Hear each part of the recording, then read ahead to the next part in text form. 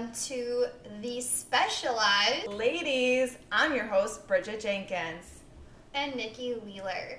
You know what, guys? We've got a new name, but the same us. Yes! Yeah, I mean, that wasn't a forced decision. I think we've equally decided that this would be a best thing for our brand and what we want for the future for this podcast. I agree, Bridget. I'm really excited about the name. Yeah, I just feel like there's a lot of podcasts and Instagrams with behavior in it, and I feel like we're going in a more broad direction. In a special direction. That's so true, a special direction. I love it. Yeah, so I just have to tell my listeners, currently my brain is a little bit blown right now because I don't know, well, this you probably don't know about me. She loves candy. I love candy. And one of, not like necessarily chocolate, even though I do like chocolate, don't freak out. I love gummies. So Haribo gummies are one of my favorites. And my students love, well, back when we could use edibles, not that we always prefer using edibles, but anyway, they love the gummies. So I randomly got a pack today, and I looked at the back, and I was at a loss for words. The red was raspberry, and the green, Bridget, do you want to know what the green flavor was? What would you assume the green is? I would say some sort of like lime. Right? Like you would assume lime or maybe green apple. Strawberry. I about died. I'm telling you this because I've been avoiding the green gummies because I don't like lime or green apple. I love strawberry, but I've been avoiding the green gummies my whole gummy bear career, and they're strawberry. Yeah.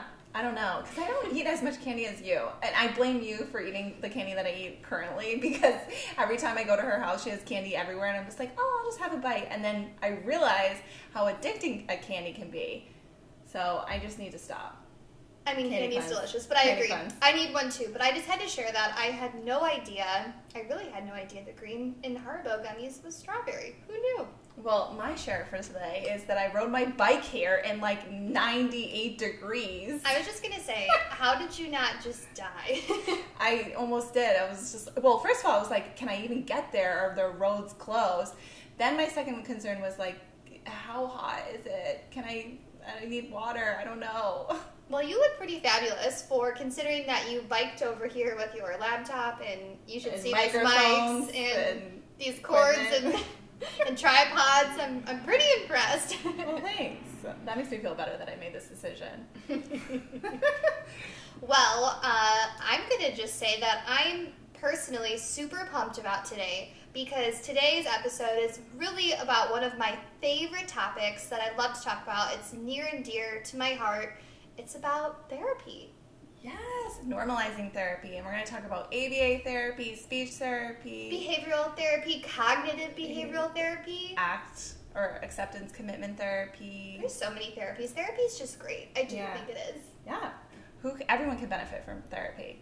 I really do believe that, and I do actually, side note, I write about therapy because I do believe there's such a stigma, not always, but associated with mental health and seeking therapy, so I think it's great to talk about it, which I'm so excited to do today. Yeah, where do you write about your therapy, Nikki? Bridget, you're so sweet. I mean, I started a blog this year, and it's been such a passion project in addition to this podcast, but writing is just therapy to me. So if you ever want to read it, not trying to push it on you, but it's www.nikkywheeler.com.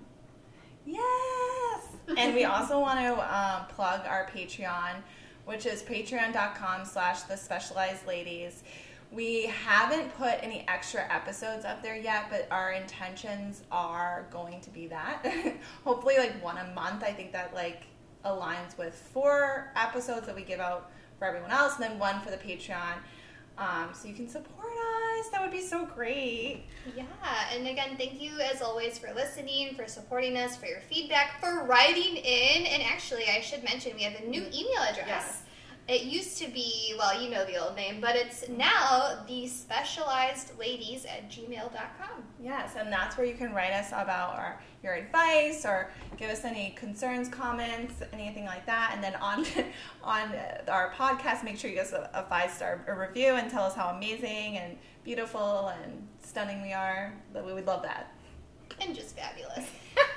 Well, excellent. And also our Instagram is also The Specialized Ladies. So go ahead and check it out. Check out who we are. Put a face to a name. Whatever you want to do. So without further ado, today we have a fabulous guest speaker. We're going to recap episode 2 of Love on the Spectrum, which is so amazing. And we're also going to end with our advice segment. Yes, without further ado, this is Kat. Would you like to introduce yourself? Sure. Hi, guys. Thanks for having me. It's my first podcast experience, so here I am. Well, we're so happy to have you, Kat. Yes. Happy to be here. So Thanks, much guys. for coming. Thank you. And in person, it's the best when we get to see people because it's rare these days. I know. And It don't really worry, is. we are 6 feet apart. Yes. We are nowhere within touching distance, and we've been following all safety protocols. Taking all the Yes. precautions. Yes. I have hand sanitizer at like every different room in my house. Okay, well, Kat, tell us a little bit about what you do and how you got into what you do. Sure. So I am a licensed clinical psychologist, and how did I get into it? I think I just always thought it was like super interesting, and I was always kind of trying to figure out like how do I do things more effectively, like what is working, what's not working. I mean, I don't think anyone knows exactly what they want to do. It's kind of one of those things that like we have an idea. Mm-hmm. So I was like, yeah, like psychology classes, so interesting, and I sort of went with it, which is interesting because it was like the one thing where I'm like, yeah, like totally sure about this. But I think it took time to figure out like how do I want to utilize it, right? Like, do I want to work in a hospital? Do I want to do like this type of therapy, or do I want to work in this setting, right? Like, there's still so many ways to be a psychologist, or like just to be, like to make it essentially a career that's a good fit. Right. And like there's a lot of different factors that go into thinking, am I going to like it? Is it going to feel like work? Am I going to make a living? Am I going to be able to support a family? Exactly. There's just so much, and I feel like I just thought about nothing when I thought about a career. Well, and we're expected to make these decisions pretty early on. I mean, at 19, in college 20, oh, totally. I mean, we don't know. Yeah. How am I supposed to know what I'm going to do forever? I'm like concerned about where am I going to go out, and all the cute boys that are around me, and parents are gone. I mean, when you think about it, Oh, like, that's all I thought about. 100%. I was like, well, Sorry, where's my Mom, if you're next? Yeah, right. I was like, where's my next drink? Where's the next guy I'm gonna see? Like, I did not even think about my career. What's your area of expertise with therapy? Sure. So I actually specialize in eating disorders. I specialize in a full spectrum, like everything from anorexia nervosa to, more like loss of control eating, so like binge eating, night eating, compulsive overeating, emotional eating, bulimia, right? Like, so I really specialize in disordered eating. Body image is another one that is very much like an area of interest for me.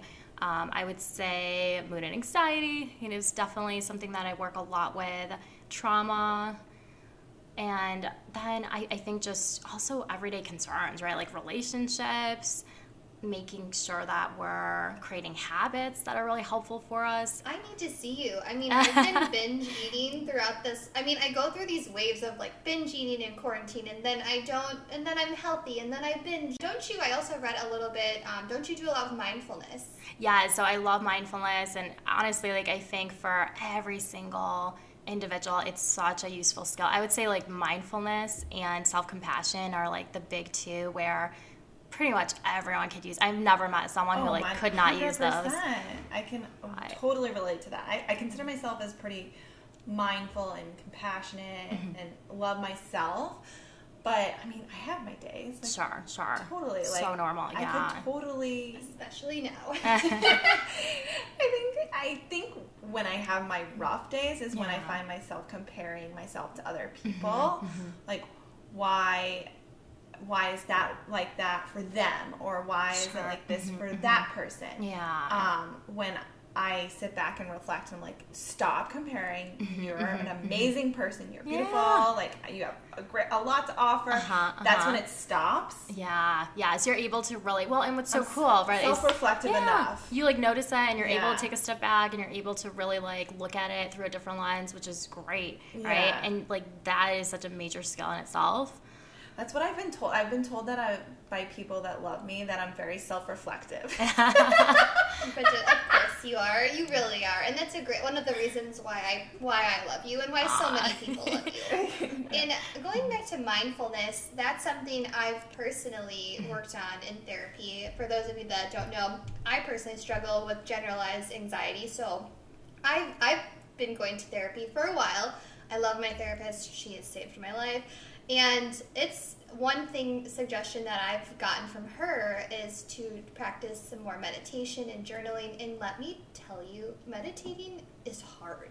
Yeah, for me, totally. I think it's hard for most people, especially like at the start of building that practice. It's, you know, the most common feedback I get is like, it's not working. I think it's so hard for people because I've gotten that. It's easier. I'll tell you why, Bridget. There's so many thoughts. It's like, you know, you could do it for like a minute, and then a minute goes by, like, you start thinking about, oh, what am I going to do after this? Oh, and then what am I going to eat? And then where am I going to buy it? And then like it's like a slippery slope of thoughts. Well, and then we you're have like, that. Okay, I'm meditating. I got to go back. Yeah, totally. I mean, that's how our mind is supposed to work, right? Like we're supposed to have reactions. We have like all these different thoughts that come up for us, right? So I think like honestly, one of the greatest barriers I think for why we get so stuck with learning mindfulness is our own expectations, right? I think so many people, we come into it and we're kind of like, oh, I'm going to be like this like totally zen person that is just making my mind empty for hours, or even just like, even 10 minutes of like emptiness is just like close to impossible, right? And I think challenging. Yeah. I'm going with 5 minutes. Totally. And that's hard for me. 100%. Currently. I'm hoping to get better. No, but like honestly, what I would really put out there, I guess, you know, is like it's not about clearing our mind, because like that's part of our human experience, right? Like we're going to have these thoughts, we're going to have these emotions. Mindfulness is really about allowing and accepting all of those reactions that naturally come up, and to be able to really let it be there while noticing what's occurring and guiding our mind to where we want it to go. It's kind of like if we're walking the dog and it keeps like running off, right? We're like gently bringing it back without judging that it's walking off, right? And then it's going to do it again. And then we like gently bring it back again, right? Like that's so much more mindfulness than like controlling it perfectly at all times. Like that's what actually makes us feel so much more like stressed out. Really? You know, and I feel like that's a good skill to have for our line of work, Bridget, is individuals who work with a lot of children with special needs. And I do think, even for parents, I think mindfulness, sometimes you become a little bit selfless and you focus so much on everyone else, and then at the end of the day, you're like, why am I just dead? Like maxed out. Yeah. I am, like, I've ran out of gas almost. But you love what you do, and you wake up excited to go back in the morning. But sometimes I do think that mindfulness piece is so critical, and I personally have benefited from it. And I know a lot of my colleagues probably can too. So 100%. I definitely think not only even just us could benefit from it, it's the parent. They have difficulty with accepting that certain things happen with their kids, and they want to be like, oh my god, I'm so sorry they did that. Oh my gosh, you know, I'm so sorry they hit you, or I'm so sorry they threw that toy at you. It's like, no. There are no apologies here. We need to not, we need to not stop apologizing, stop feeling like it's your fault. Stop feeling like, or even my fault. Like sometimes I'm like, oh, I could have been a better therapist. I could have done this. I could have antecedently, like before the behavior happened, I could have done this. I could have prevented. As parents, as therapists, we're not perfect. And I think that's something we should all sit back and think, like, we're all here to help, and there's going to be bumps in the road, and sometimes it's not perfect. Yeah. Okay, I really just appreciated that analogy of the dog walking, because I like what you said about because sometimes I think that our minds just, it's natural, for me at least, you know, that control piece. Yes.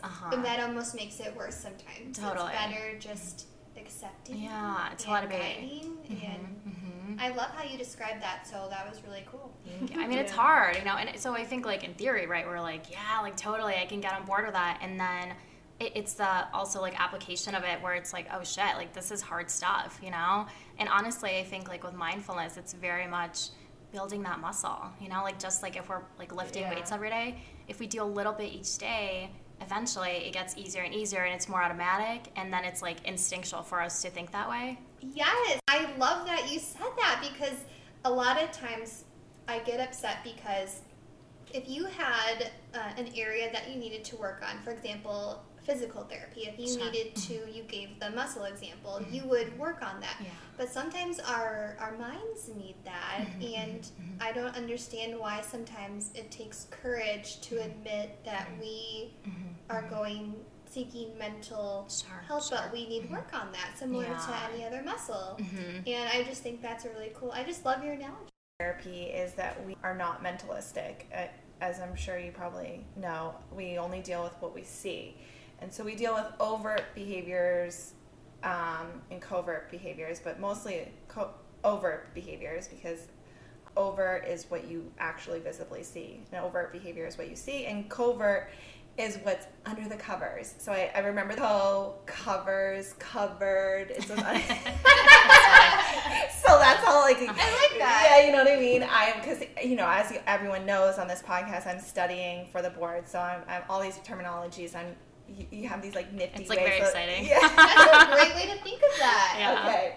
So I hope that someone listening, maybe studying for the boards, they can use that. Cubbies, like it's Covered. covered. Like your cover, Okay. Oh, it's So a good like, memory. Yeah. And my thoughts are, how, because we are different, very different in our therapy.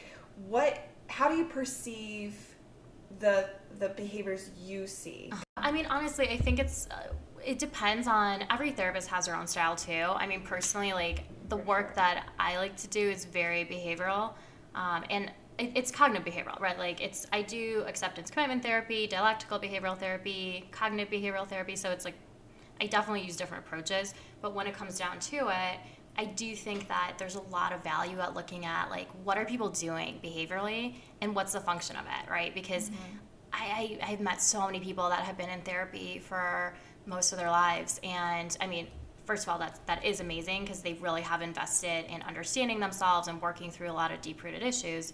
And right, like I will also add, I think it's so imperative that we are actually changing some of our habits that are not working for us, because we can talk about what's bothering us till we're blue in the face, and if we don't apply any of these strategies, we're staying stuck. Function. Exactly. You guys both mentioned function. Well, that's what I was just going to ask, is like, how do you determine the function of the behaviors? Yeah, so we really take a look at, and especially because I specialize in eating disorders, I work in the past especially with like addictive behaviors, and so really looking at like, what's the purpose of having that drink, or engaging in that binge, or engaging in that body checking or restriction, right? Like, what does that behavior do for you? Because we have to understand, and especially because in order to change something, we really have to increase our insight into that decisional balance, right? Like, there's always reasons why behaviors work, and then there's reasons why they don't work. And if we don't acknowledge that, unfortunately, these maladaptive behaviors have a lot of, especially short-term benefit, then it makes it really tough to change it and to really kind of move forward and create other strategies. Right. And so when you're teaching, do you teach replacement behaviors? Because in ABA, when we're trying to get rid of a behavior, we can't just get rid of it. We have to replace it with a functional, appropriate behavior. Totally. Is there something similar along the lines in your therapy? 100%. I mean, it's different, because it's not so concrete. Right.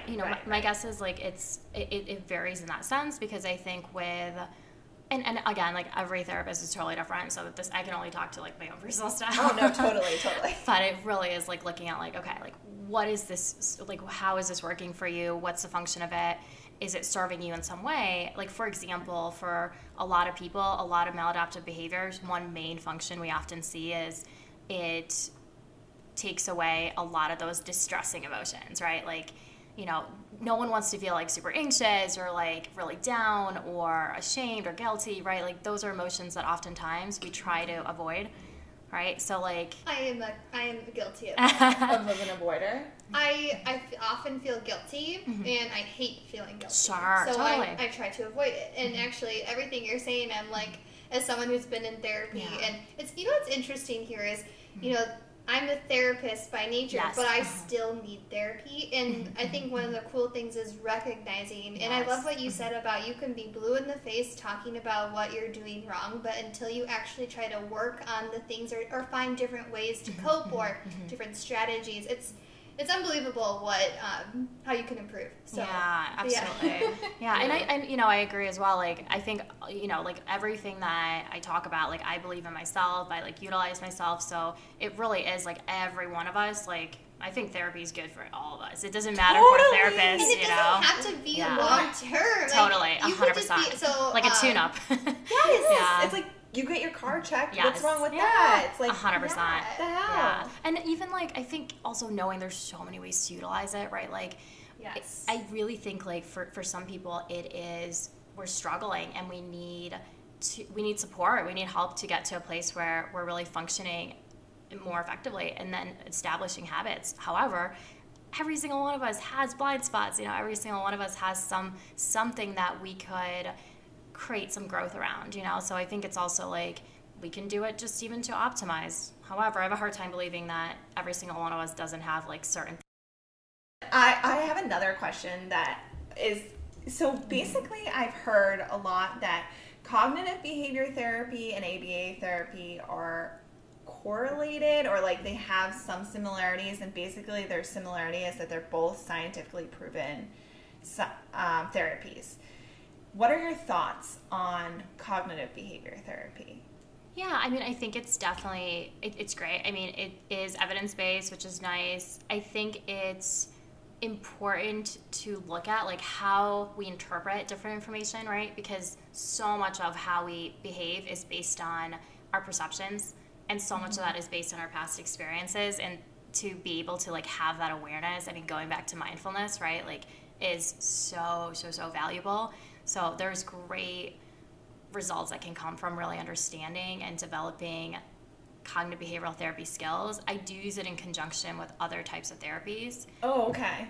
That's interesting. So what is your understanding of cognitive behavior therapy? Because mine, and I could be wrong, and please correct me if I am, is that it's basically that so the glass is either half full or half empty, and in cognitive behavior therapy, it's developing a way of looking at something more positively. Cognitive behavioral therapy, to really like summarize it, it's essentially the idea that our thoughts, our emotions, and our behaviors are all related. And when there's a stimulus, right, I'm sure this is like very similar to what you do, right? Right, I know we got like so nerded out on it, I love it, right? There's some type of stimulus, so like say that we are coming to a roller coaster. Super random example, right? I like this We're example. standing in front of a roller coaster, right? Yes. And The Raging Bull. what is a thought you may have? Scary. I You hate hate roller. them. I Okay, hate this them. is Long perfect. line. I Okay. hate them. Okay, do you like them? Yes, but Okay. long line. Okay, well then, it's because I hate them. No, but this is great because you guys have different, right? So like, okay. Oh, I love this. yeah, Then we're like, exactly. okay, So cool. like, same stimulus. You're standing in line. You're looking at a roller coaster. For one of you, right? What's the emotion that comes up for you, Bridget? Well, first of all, I hate upside down rides. So if I'm My favorite. really? Yeah, love okay, them. so I'll, if it has an upside down Uh-huh. portion in it, then Yeah. I'll be like, I never knew this about you, Bridget. We're learning I so can't- much. I know I can't do it. Oh, you will. I actually had a really bad experience Oh, with no. upside. Yeah, Oh, where like sorry. I felt like it was like a cage, and it like Oof. went upside down, and I like fell out of the cage because I was Oh like my so small. gosh. Yes. That is terrifying. That is legitimately terrifying. So since then, I can Yeah. not do upside down rides. Oh. But with I'm you, sorry I you had really that. like them, Nikki, right? Oh, I love roller coasters. Yeah. I love the thrill. I love the higher, the better. Sure.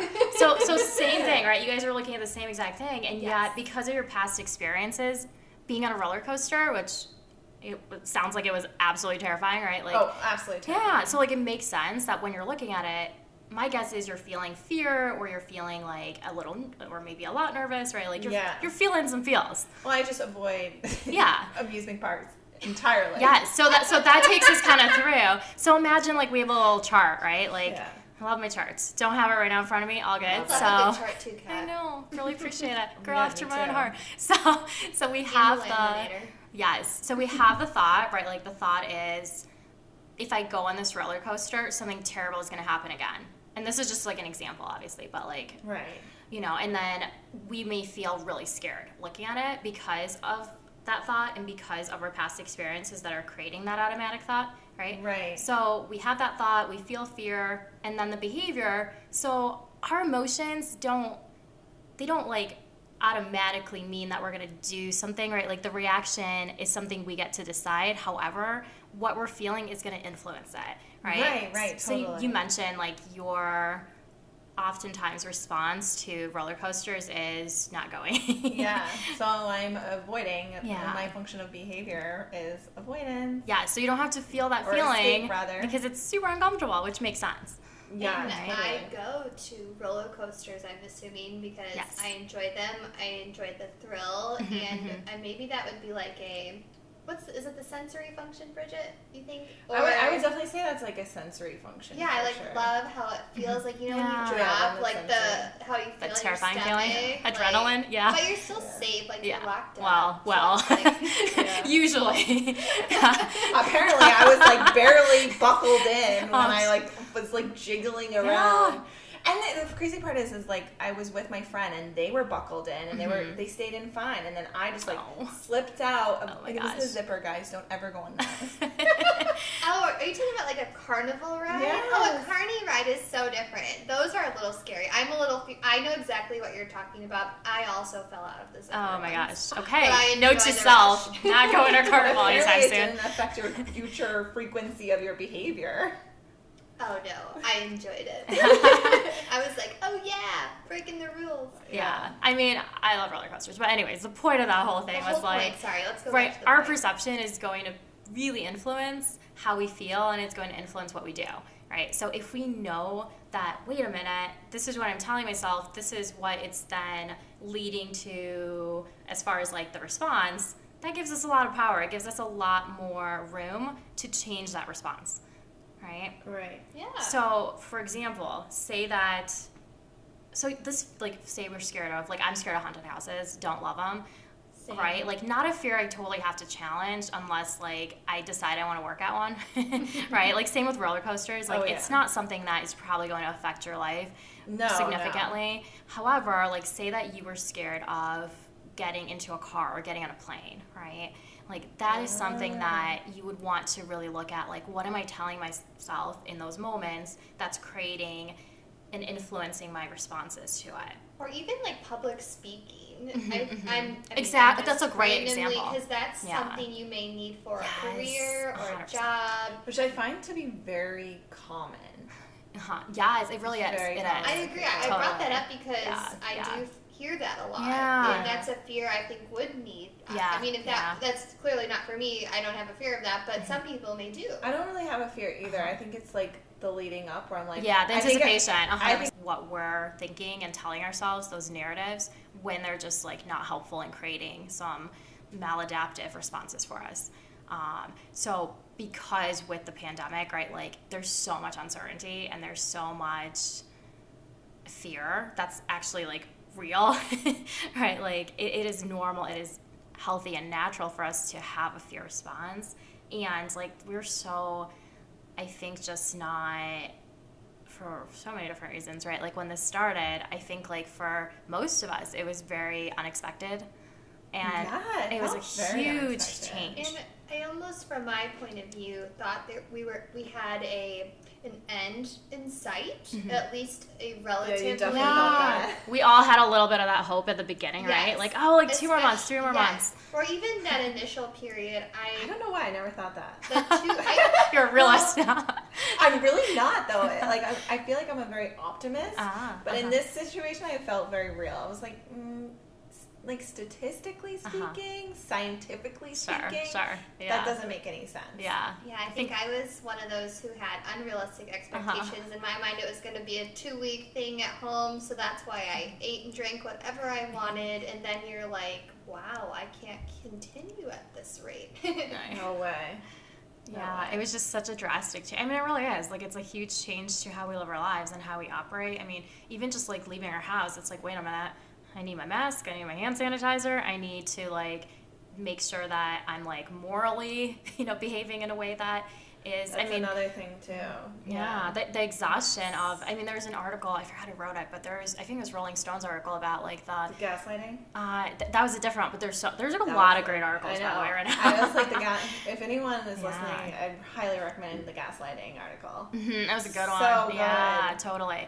Right, but there's a lot of really interesting observations I think we're noticing, right? Like, we're feeling more exhausted than we typically do. People's sleep is just really off. I mean, it's kind of like when people go to, I was listening to a podcast, they were talking about when people go out to space and they're like isolated and all of their, like their daily tasks are in the same environment, how like you have to take a lot of precautions so that you like stay well emotionally and physically. I think at this point I'm not even worried about, well, I am worried about getting sick because I don't want to spread it, not because I don't feel like I can handle it. I'm more worried about my mental health. Yeah. Because I'm naturally a social being, and I feel like in this environment, I don't feel like I have all the options to. Yeah, and I don't want to because I'm too scared like for other people. Yeah. But right, like the last thing we want to do is spread it to somebody. Because I've worked.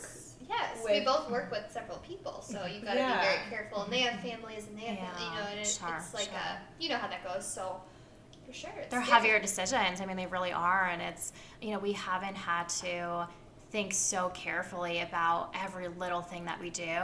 I mean, it really is just like it's draining, right? Oh, 1,000,000%. Do you have any advice for people in this pandemic who are either struggling? I know this is kind of a very open question and vague question, but either struggling with anxiety and fear, or maybe even a suggestion for improved mindfulness during this time of uncertainty? Yeah, I mean, I can't say I have like the answer because just a general. Totally. I don't think anyone has the answer. Exactly. So I think the first part, honestly, is like for all of us to just like take a deep breath and acknowledge that like life is so messy and there's no perfect way to be and to get through this. Because I think especially at the beginning, it was all about like, let's have the perfect schedule and we're going to like do a million things every day and it's going to be great. I think like there was a lot of pressure I heard from people about expectations, and I really think a big part of it is adjusting those expectations and still, having structure, still having certain tasks, certain priorities that are important to us, making sure we're really slowing down and listening to ourselves, right? Like you mentioned at the beginning. Yeah, that's what I do for myself. I honor, if I'm feeling sad or if I'm feeling happy or if I'm feeling frustrated, I try to honor my, okay, I'm in the moment, I'm feeling this way. It's okay. Yes, love that. It's totally. Okay. Because when I hide it, mask it, what happens is it comes back full force, bigger than ever. Yeah. And I don't want that. I feel like that happens in relationships, though. Oh, sorry, not to switch it does. Yeah, with communication, 100%. Totally. Yeah. That's another topic, I suppose. Yeah, it's kind of like, like one of my favorite metaphors is like if someone's keeping a beach ball underwater, right? And it's like we're trying to like swim around this pool on this like beautiful day at the lake or beach. Like whatever body of water. Right? Like we're really trying to enjoy our time, and the whole time we're at this pool, we're trying to hold this beach ball underwater, right? Like it's so exhausting, and eventually like it's gonna pop right up and it's gonna be even less control. But for me, what I've realized is that popping right up with the ball is way worse than I think initially anyone it's so when I think of I concur. And with behavior we have ABC data, which is antecedent behavior consequence. So for me, I even do it on myself. I'm like, okay, antecedent, what happened before the behavior? What happened before that huge blow up where I started freaking out and getting really upset? I love that you do data on I have to say I love do. That is really good. I like to work out. Well, I have to. I mean, not that I have to, but I think like when you're passionate, and not even learning, but when you're passionate, you want to just like apply it, and it's how you think probably. You want to get more info. In my way of thinking, I think that if you can apply it in your everyday life, you can apply it in your actual job. Yeah, absolutely. Applying it in your job is one thing, but applying it everywhere is a whole nother thing. ABA is basically manipulating or adjusting the environment, and so like. When I think about that, I think, okay, what did I do before that? What can I adjust in my environment before that to avoid that behavior? Or not avoid per se, but just like make sure it's not as severe. To have a different response. Yeah. So I think that's a great idea, is really to just check in with ourselves and really kind of look at like, how am I doing? You know, and in a very non-judgmental, very like kind, compassionate manner. To do that. Honestly, I think it's a good idea to do that consistently, like whether people are journaling or like meditating or even just really taking a moment to take a deep breath and say like, how am I doing right now? You know, is there anything I need? And really like basing the decisions we make around activities on that, right? Because there's certain times where I'm like, you know, I actually need more energy. I'm going to like go for a bike ride, or I'm going to go swimming, or do something that's a little bit more exciting. And then other times I notice that, wait a minute, I actually really need to have less activation, right? Like I need to just do something that I can turn my brain off a little bit. So maybe I'll just like very intentionally watch a movie, or, you know, listen to some relaxing music. So I think there's really no like one perfect strategy. And I would recommend really that like mindful approach, being kind to ourselves, being understanding and accepting, like you mentioned, which I love that idea. And then the other part of it, and to others.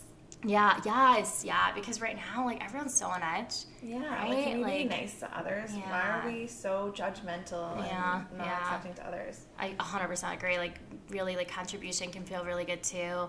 Like sometimes that can be such an amazing way to, you know, like do good for others, and also like to feel connected to our values, to connected to other people, ourselves, right? Like that connection piece, I think right now is really important. I was just going to say, now more than ever, that we need that connection, and it's so hard sometimes to feel that way in a remote world right now. Totally. So that's great. Just like continuing to keep that in touch with the people that you love and care about, like always reach out. And whatnot. Absolutely. But Kat, thank you so much for joining us today. We have enjoyed you so much. Yes, likewise. I could talk me. to you all day. I love you. Likewise. I literally could talk to you all day. Like, and one more time, Kat, I don't want to butcher your last name. Can you tell us, everyone, who you are? Just because you are so fantastic, and we love you. Likewise. You guys are amazing. Thank you for having me. Of course. And it's Karistina. Kat Karistina. We love you, Kat. Thank you. And she's going to stick around, too, because as always, we like to have our guest contribute with advice. All right, now moving on to our recap segment. We're going to go over Love on the Spectrum, episode 2. The episode started with Michael on his first date with Amanda. They both appeared to be very nervous, and they're at a very fancy restaurant for a first date. Flowers, and this is a first dinner date. For me, I love his enthusiasm, I love his passion, but it was a little much just from, I just felt, I wish I could be there and say, Michael, perhaps have you considered another option for your first date? But at the same time, if he's comfortable in a suit, go for it. But still. I know, it's one of those things where it's like, who's advising him that a suit and a tie? Well, and I bring this up because dinner. She arrives, as I would assume a first date. She's in like a cute top and jeans, and she just right away, just from looking at the two, right? Like it seemed a little. I know, it just seemed a little awkward, which it happened to be really awkward because she ended up having to leave the date in the middle of it because she felt so uncomfortable and anxious. And she said it was just a bit formal. Which I couldn't tell if it was because of the cameras, because True. I could see that happening with adults with autism that they feel really uncomfortable, they're feeling observed, and they can't feel like themselves.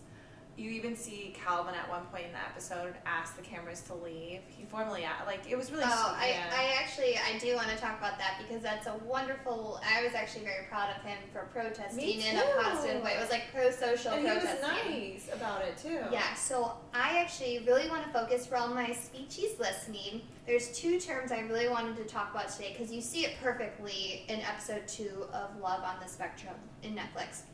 So, going back to Michael State, him and I believe her name is Amanda, super cute girl. They're both fabulous, but right away they both struggled, more so Michael, with reciprocal turn taking. So what that means is, for example, Amanda said, "I used to study flowers," and Michael said, probably as he's been instructed before, you can use fillers, like, yeah, and then it was crickets, where in therapy, I would suggest, I do this a lot with my students, is, okay, I gave you a comment. Is there anything else you could ask me about it?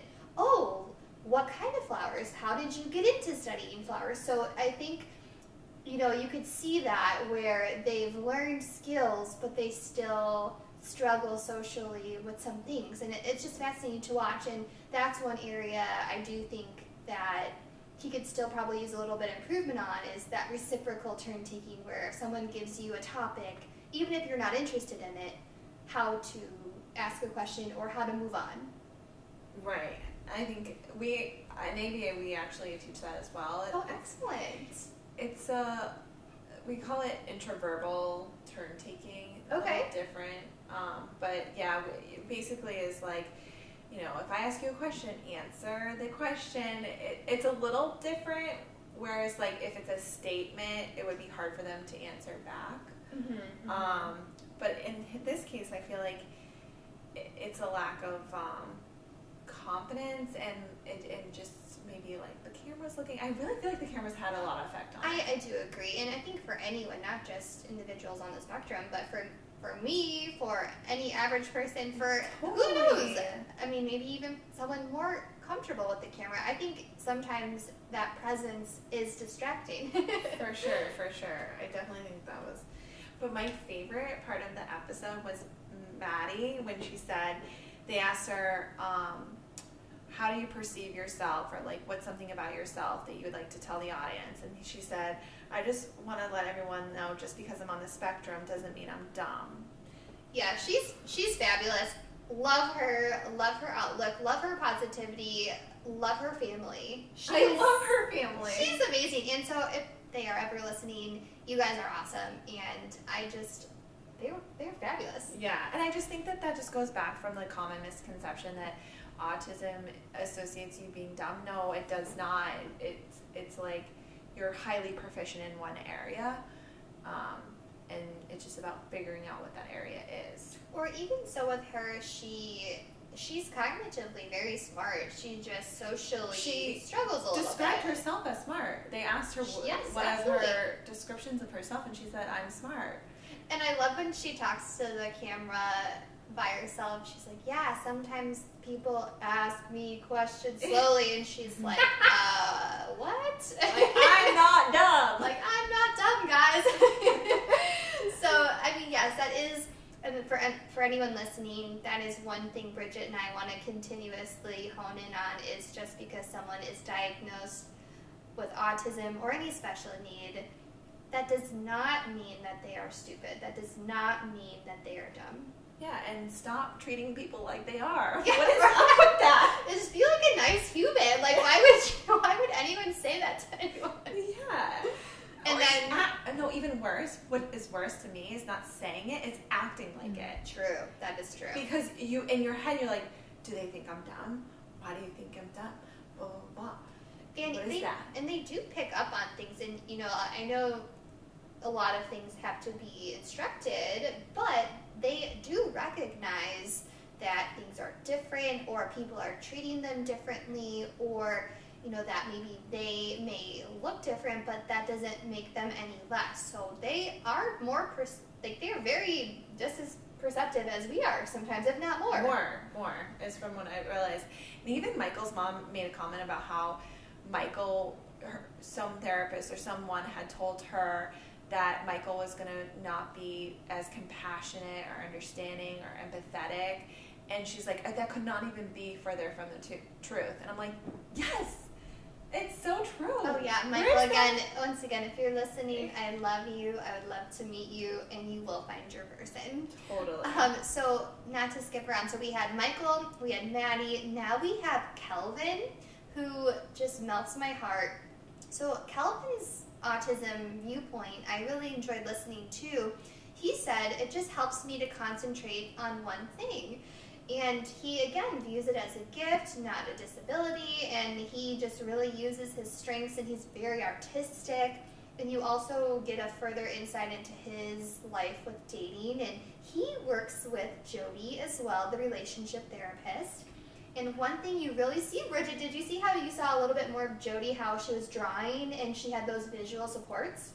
Yes, I use those too in my therapy. Yes, so important. So she drew a female and she drew a male, and she drew some conversation bubbles, and she would give a hypothetical scenario and ask Kelvin how he could respond or react, or she even acted it out with role playing in terms of greeting. So she walked in and he was sitting, and she's like, how would you greet me? And he's like, this is your chair, and he's sitting. She's like, no, you gotta stand up. And it's interesting. I just love watching it because this is so much of what we do in therapy, and those skills that we take for granted. Really, once you have some explicit instruction, it is amazing what these individuals can understand. That they just need a little bit of explicit instruction. 100. It's just like the functional communication training. Yes. When you just explain what they need to say and how to say it. Oh my gosh. The light bulb goes off. Yeah, the behaviors are reduced. Yes, they get what they finally want. Did it, and you almost see it in them. They're like, oh, that's what I have to do. Okay, I'll do that. And it's fantastic. So I appreciated Jody again. I thought her and Kelvin's relationship was great. I think the dad, Kelvin's dad was so sweet. I know. So the mom is not, what happens with the mom? We weren't given any information. Yeah, we were just told that his dad was single and he lives with his dad. So okay. I thought, what a fabulous dad. And one thing I just loved, did you see how Kelvin said, they were talking about him getting ready for the date, and he said, yeah, someone who's younger than you, Dad. I literally laughed out loud, and I had to rewind it and watch it, because that was so funny. I love the honesty and the perspective that they bring. Well, and they're funny without trying to be funny, because they're just being so themselves. That's what Maddie said. She was like, everyone says I'm so funny, but I don't try to be funny. And I'm like, that's amazing. It's kind of like Michael with, he's not trying to be cheesy. He's just being himself. It's so sweet. It's endearing. And I also love Kelvin's definition of love. He said, when a man and a woman get together, they'll make a perfect bond. I just died. I loved it. Oh, that's so sweet. Yeah, and he's the one who protests. He said, you see him along with the cameras, and he said, that's enough for now. Okay, thank you. And yeah, exactly. When I saw that, I was like, wow, impressive. Yes. That's a great skill to have, to be able to use functional communication to tell someone what you want. Rather than resort to behavior. I get so excited when my students tell me to go away on their device. I'm like, okay, I leave, and I got a smile on my face, and the teachers look at me, and I'm like, no, you don't know the progress that is, because usually, when they're younger, because my students usually are kindergarten at this point, and they'll hit, they'll throw things, they'll swipe materials. So the fact that they told me to go away, I get excited. I'm like, if they tell me to go away, I'm going away. I do cartwheels out the door. I'm like, yes. They didn't hit me. They didn't throw things at me. Or they just used a socially appropriate response. It's just, you get so excited. So you could tell that Kelvin's definitely had some therapy, whether that be behavior or speech, the words. Well, whatever he had, it's working. So anyway, the episode ends with Kelvin leaving for a date, and we've just really enjoyed this series, you guys, on Netflix. So we are going to assign episodes 3 and 4, actually, for next week, if you're interested, again, of Love on the Spectrum, found on Netflix. That's because we will not be here next week. Labor Day and Bridget's birthday. Yeah, my mom was in labor on Labor Day, just so you guys know. Yes. So this is my birthday. We're not taking a week off because of my birthday. We're taking a week off because it's Labor Day, and we just gotta honor the holiday. A break from work. Yeah, and we're honoring the breaks and life and changes and remote learning for those in a school has been very anxiety provoking and stressful, and I'm not gonna lie, I need a break. Well, then we gotta honor that. Yeah, we're gonna break. But we're coming back the following week. I think that's the September 14th. What day? I don't even know what day it is anymore, Bridget. Let's double check. It's the 16th. September 16th will be our next episode. Okie doke. Now moving on to our advice segment. Woo-woo! Our last and most favorite part of our episode. I don't know why this makes me so happy, this part. So we actually do have a write-in. It's a little short but sweet. And once again, if for future, whether you're a parent in special education, just a listener who has a relationship problem, or about life in general, please email us, new email at thespecializedladies@gmail.com. Here is our advice.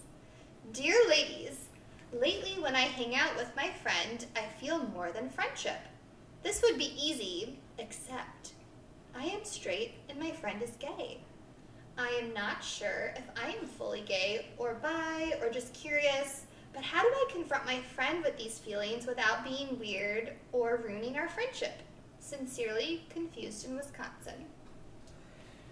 Well, okay. I mean, there's so much to unpack right there. I feel like there's a lot and a little bit of detail. It's interesting. That's so true. I mean, first and foremost, you need to figure out what you are. Are you bi? Are you straight? Are you gay? I feel like that's the first thing. But I mean, yes and no. Yes, that is something that this person will need to figure out or decipher, but how will they know, Bridget, if they don't know? How, you know what I mean? I think they're self-reflecting. I don't know. Kat, what do you think? They're feeling feelings for this person. I don't know, male or female. We're not sure, and of course, all this is anonymous. So, it seems like they're surprised by these feelings and don't really know where to go. What are your thoughts, Kat? Yeah, I mean, it's definitely, I think it's a tricky situation because with any relationship, right, where you're friends with someone and you develop feelings, it can be a little bit delicate, and you want to, I think, just be maybe, I don't think you can ever be sure, but I think you can be more comfortable really bridging that gap between being friends and then taking it to that next level. So what I would personally recommend is doing a little bit more exploring of sexuality for this person, right? Really considering, and I think especially today, there's a lot of great resources out there, and I think really just starting with having a little bit of time to think about what does sexuality mean to them, what are their thoughts about, when we look at it is a spectrum, right? There is more fluidity today that we're understanding about sexuality, and that maybe they don't fit in a box, maybe they really respond to this individual, and that's worth exploring. And I think really listening to themselves, so when they're around this person that they are developing feelings for, when they're around other people of different genders, different sexual preferences, to really kind of notice what's coming up for me, how does this feel for me. And another thing I just thought of with reading this, and again, I don't know too much, but I would almost want to ask the friend, how did you know you were gay? Or maybe you can have good, open and honest conversations without sounding great point. Because, they're your friend. They are your friend. You trust them. They trust you. So I wouldn't, of course, you don't want to ruin the friendship, and you're still figuring things out, and that's okay. Yeah. But I do think it's good to have those conversations, not necessarily insinuating that you have feelings with them just yet, but maybe asking more. Being curious. How did you know? Did you ever consider the other gender? Were you ever attracted to to females and males? So I think talking about that with your friend would be a really great start too. Do some self-reflecting. You have to research. There's some great resources out there. Figure things out and seek out your friend for advice too. Without, you don't have to give them the insights of you're interested in him or her. You gotta open up, and you don't want to keep these things inside. You should. It's okay and it's okay to talk about these things and. Yeah, we gotta normalize these kinds of things. I think it's becoming therapy. also. Yeah, that's the good news today. Like, it really is like such a more open dialogue, which is amazing, right? Like, we're talking more about no what does judgment. gender Let's mean, not what judge. does sexuality mean, what does therapy mean, all these different things that at one point I think there was more like stigma and shame around, right? Like, let's kind of bring it into the light and make it just like a normal part of our lived experience. I agree. Like, I'm not saying going around publicizing you go to therapy or publicizing that your whatever sexual orientation, but still it should, again, going back to my soapbox, it should not require courage to admit any of these things and fear of judgment. That is just like not okay with me. So it's gonna be scary though, so I will add. Totally. It's scary, but this is why we have to. This is where we should normalize it. Or talk could be. about I don't it. want to assume. Yes, it's scary, but we got to start normalizing it. And like when someone asks me, for example, what are you doing Tuesday night? I won't be afraid to say, well, I'm going to therapy from 5 to 6. What are you doing after? Where it's like, I'm not like saying I'm going to therapy with a big sign, but I'm not afraid to like lie. I don't lie about it. You know what I mean? Sure. Totally. There's a confidence there also. I think like when people own it, right? Like same, yeah. That makes a big difference because truly, like usually it's our own judgment. It's if anything, a good indicator of like, are people in our life understanding? Are people in our life, accepting? Because if they respond in a very like aversive way, that's also data, right? For sure. So like it's uncomfortable. It can be challenging to have these conversations and to think about some of these topics for ourselves. There's a ton of value in doing so. Absolutely. Oh, yeah. Well, Confused in Wisconsin, we hope that you got your advice. Or this helped you a little bit. For those of you, again, our email is thespecializedladies@gmail.com. And I just have to thank everyone listening. We love you. And again, thank you so much, Kat. Thank you. We guys. loved you. Thank you, Kat. You loved guys are having amazing. you. You're the best guest. All right, guys. We'll see you in 2 weeks. Right, 2 Rich? weeks. 2 weeks.